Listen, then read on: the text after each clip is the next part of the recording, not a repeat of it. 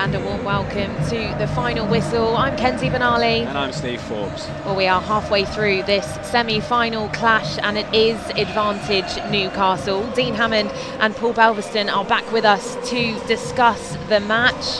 Certainly a good one for the neutral, Paul. Seemed to have it all that game. How did you assess the match? Gutted to be talking about another defeat. I thought there was an awful lot of positive for Southampton.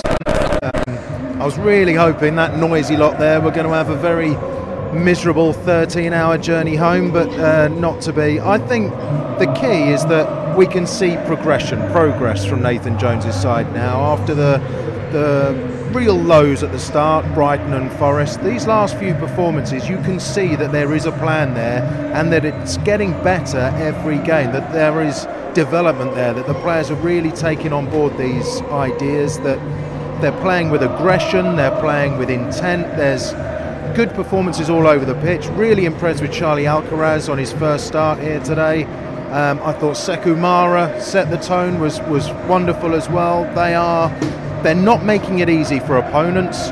They're creating or causing problems and creating chances for themselves again now. So the tie's still alive. That was the main thing, the main intention that we came in here wanting to say in this show. We've got that. There's an awful lot of work to do at St James's. It's going to be very tough, but you know it's still open. The chance is still there for a place in the final. Yeah, I think that's the key, isn't it, Dean? The tie is still very much alive. Talk us through your thoughts on that performance. Well, exactly. That tie is still alive. So that's the main thing. It was second half. It was a brilliant cup game. It was fantastic to watch. It had everything: opportunities, goals, disallowed goals, tackles. It was a really, really good cup tie. So Southampton need to be proud of themselves, and I'd agree with Paul. What we can see is progression. Southampton played well tonight, really did. Some players, Adam Armstrong coming to the pitch, that's the best I've seen him. I thought he was fantastic. I don't think the goal should have been disallowed. I'm sure we'll talk about that. I thought Diallo was magnificent in the centre of midfield. The amount of times he wins the ball back, the unselfish work he does, I thought he was fantastic. And we can see as a group how Nathan wants them to play now. Paul said it, they're aggressive, they run the front foot. Defensively they look strong, they don't concede too many chances, and I don't think that was the case tonight. Newcastle probably had one or two, and then maybe could have got one or two at the end, which a little bit of naivety from Southampton at that point when they went down to 10 men. But the tie is still alive, and that's important. And going to St James's Park at 1-0 is still on the cards. You go up there, you get an early goal, or you keep it at 1-0 for a long time, and their crowd get a little bit nervous because they'd be desperate to get into a final. They haven't won silverware for a long time. There's an expectation on the group and the club to get to the final now, especially with the lead. So you never know. So it's still open. The players played well, and I think they deserve more. So Paul used the word gutted. I'm gutted for the players, and I'm gutted for Nathan, because they played really, really well tonight, and there's real improvement. So that hope continues to grow in me. So gutted for the players. They didn't deserve to lose the game. Didn't probably deserve to win it, but I think a draw would have been a fair result tonight. Well, before we get into more detail on the game, here's how it panned out, courtesy of BBC Radio Solent. Welcome to St Mary's on a huge night for Southampton and Newcastle United. Willox into the penalty area, goes inside Lianco, narrow angle, right foot shot, saved, the follow-up blocked, and then eventually put in by Joe Ellington. And the referee has blown for a free kick, and it won't count. Squares it to Alcaraz. He does like a shot. 25 yards, and Pope almost makes a mess of it. Spins off his hands and goes out for a corner. Gets it to the byline in the box. Pulls it about the 6-yard area. Got to be. Oh my goodness me. It's been skied over the bar from 4 yards out by Joe Ellington. Alcaraz, and Alcaraz plays a perfect through ball. And here's Shea Adams. Shea Adams in the penalty area. Saved by Pope with his left foot. Tried to place it past him. Can Ward-Prowse deliver? Right-footed into the box, nodded down by Lianco. On the turn, volley from Adams saved, and the follow-up from Adam Armstrong blocked. Isak turns Chileta Sarr way too easily. He's in the box at the byline, pulls it back, and that is 1-0 to Newcastle. And this time there is no mistake made from Joe Ellington, who arrived in the 6-yard area at the right time. Shea Adams' header goes up, comes out to Edozie, lobs it back in. Armstrong tries to get there, and it's gone in! And Adam Armstrong, the new little boy has scored against his hometown club. He hits his hand. I'm watching the replay. I'm not sure I can even Bounces up say to that. his hand there, Adam. Referee says free kick, and it's still 1-0. And he's got full skates on now. The Frenchman skips past two, and Cheleta says he didn't do anything wrong, but I think he's got to be careful. He's been booked, and that's the second yellow card for Duya Cheleta. And that's a lovely ball through for Isak Bazunu, who's got to do something here. He's gone round him, but it's narrow, and he hits it into the side netting. Half time in this cup tie, full time in the first leg. Paul, not much to write home about from that first half, but we know how much you love to discuss disallowed goals. One for you to discuss in that period. It went in Southampton's favour. What was your verdict on it? Yeah, so what happened? I'm getting distracted by the very loud Newcastle fans. So I looked it up on the FA website, the handball law. I don't know if it's changed because they often change the wording or tweak or whatever. I thought, first of all, Joe Willock has done very well down that left-hand side of Newcastle. He's cut inside Lyanco, he's put the ball across. Gavin Bazunu's made a good save, but the ball is very much alive on the edge of the 6-yard box. And Mohamed Salisu has played a blinder. It was him against 4 Newcastle attackers. They were all there.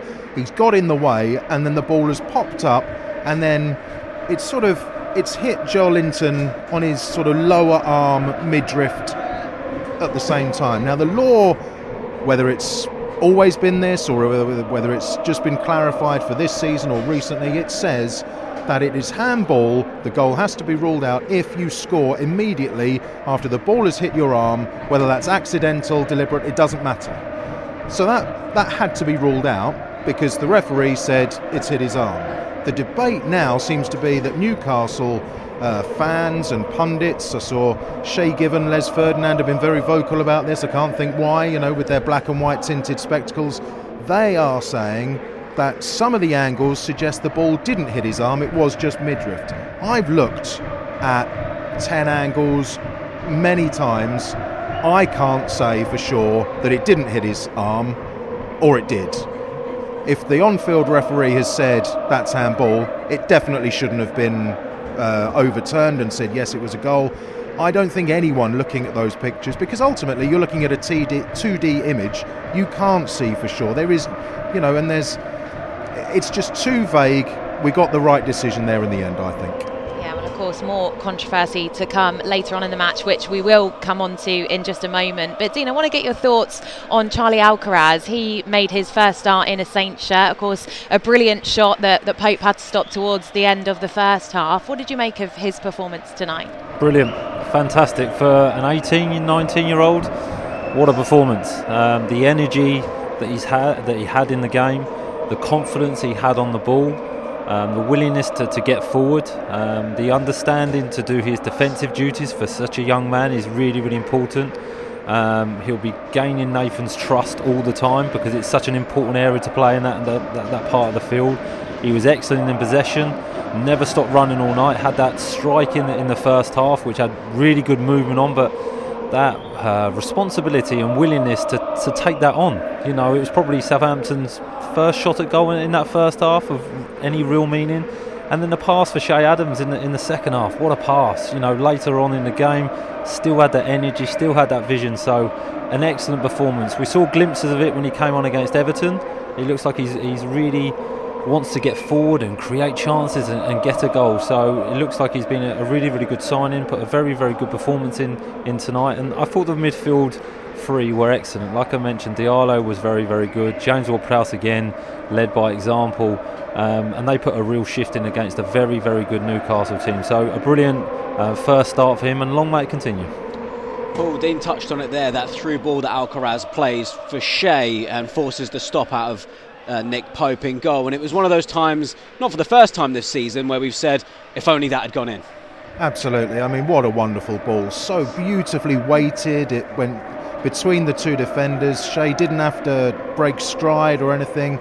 The problem is Shay had too long to think about it, I think. He took 3 touches before shooting, 2 touches before shooting, and you could see that was a striker lacking in a bit of confidence. He's not had too many chances this season, certainly in recent weeks, since the restart, for example.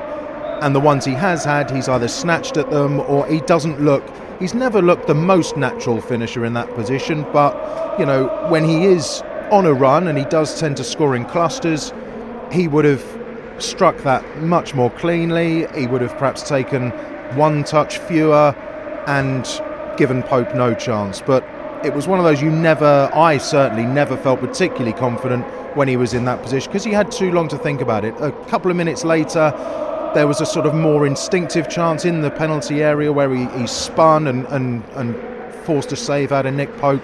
He didn't have time to think about that. That was just instinctive, and he was a little bit more unlucky there. But it's one of those where Che Adams is a player of great quality. He just needs that regaining of confidence, and then goals will come again. But with the likes of Alcaraz in the team giving more balls like that, more chances are going to come, and then the goals will come. Absolutely. 73rd minute, Newcastle did take the lead. Dean, please could you talk us through that one?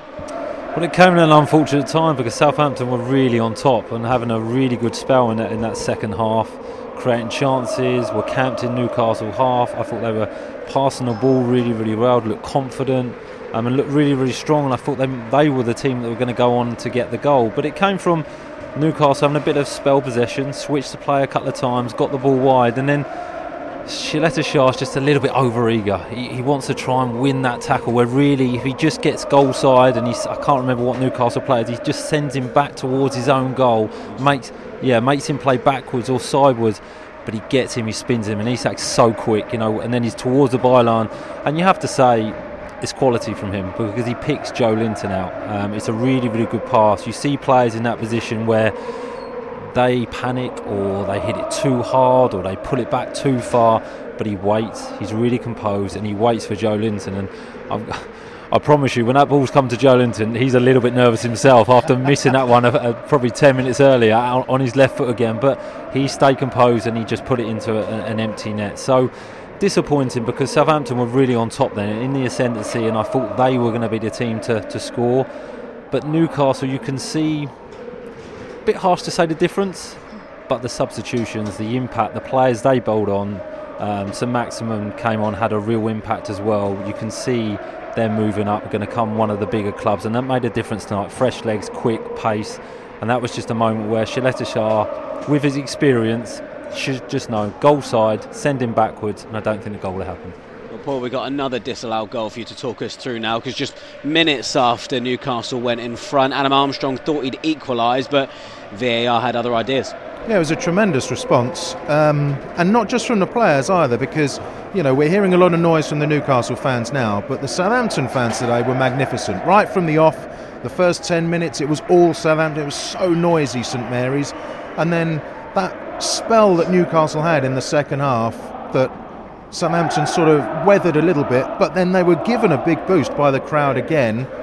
Then they were attacking, Newcastle took the lead, Southampton fans again responded, and I think they deserve a great deal of credit. But then down on this right-hand side, Adam Armstrong, James Ward-Prowse, they nicked the ball, moved it forward, and Southampton were really good at that throughout the game, putting pressure on, being aggressive, nicking the ball, moving forward. I don't think we've seen Southampton play so many forward passes and driving forward as often as they did in this game.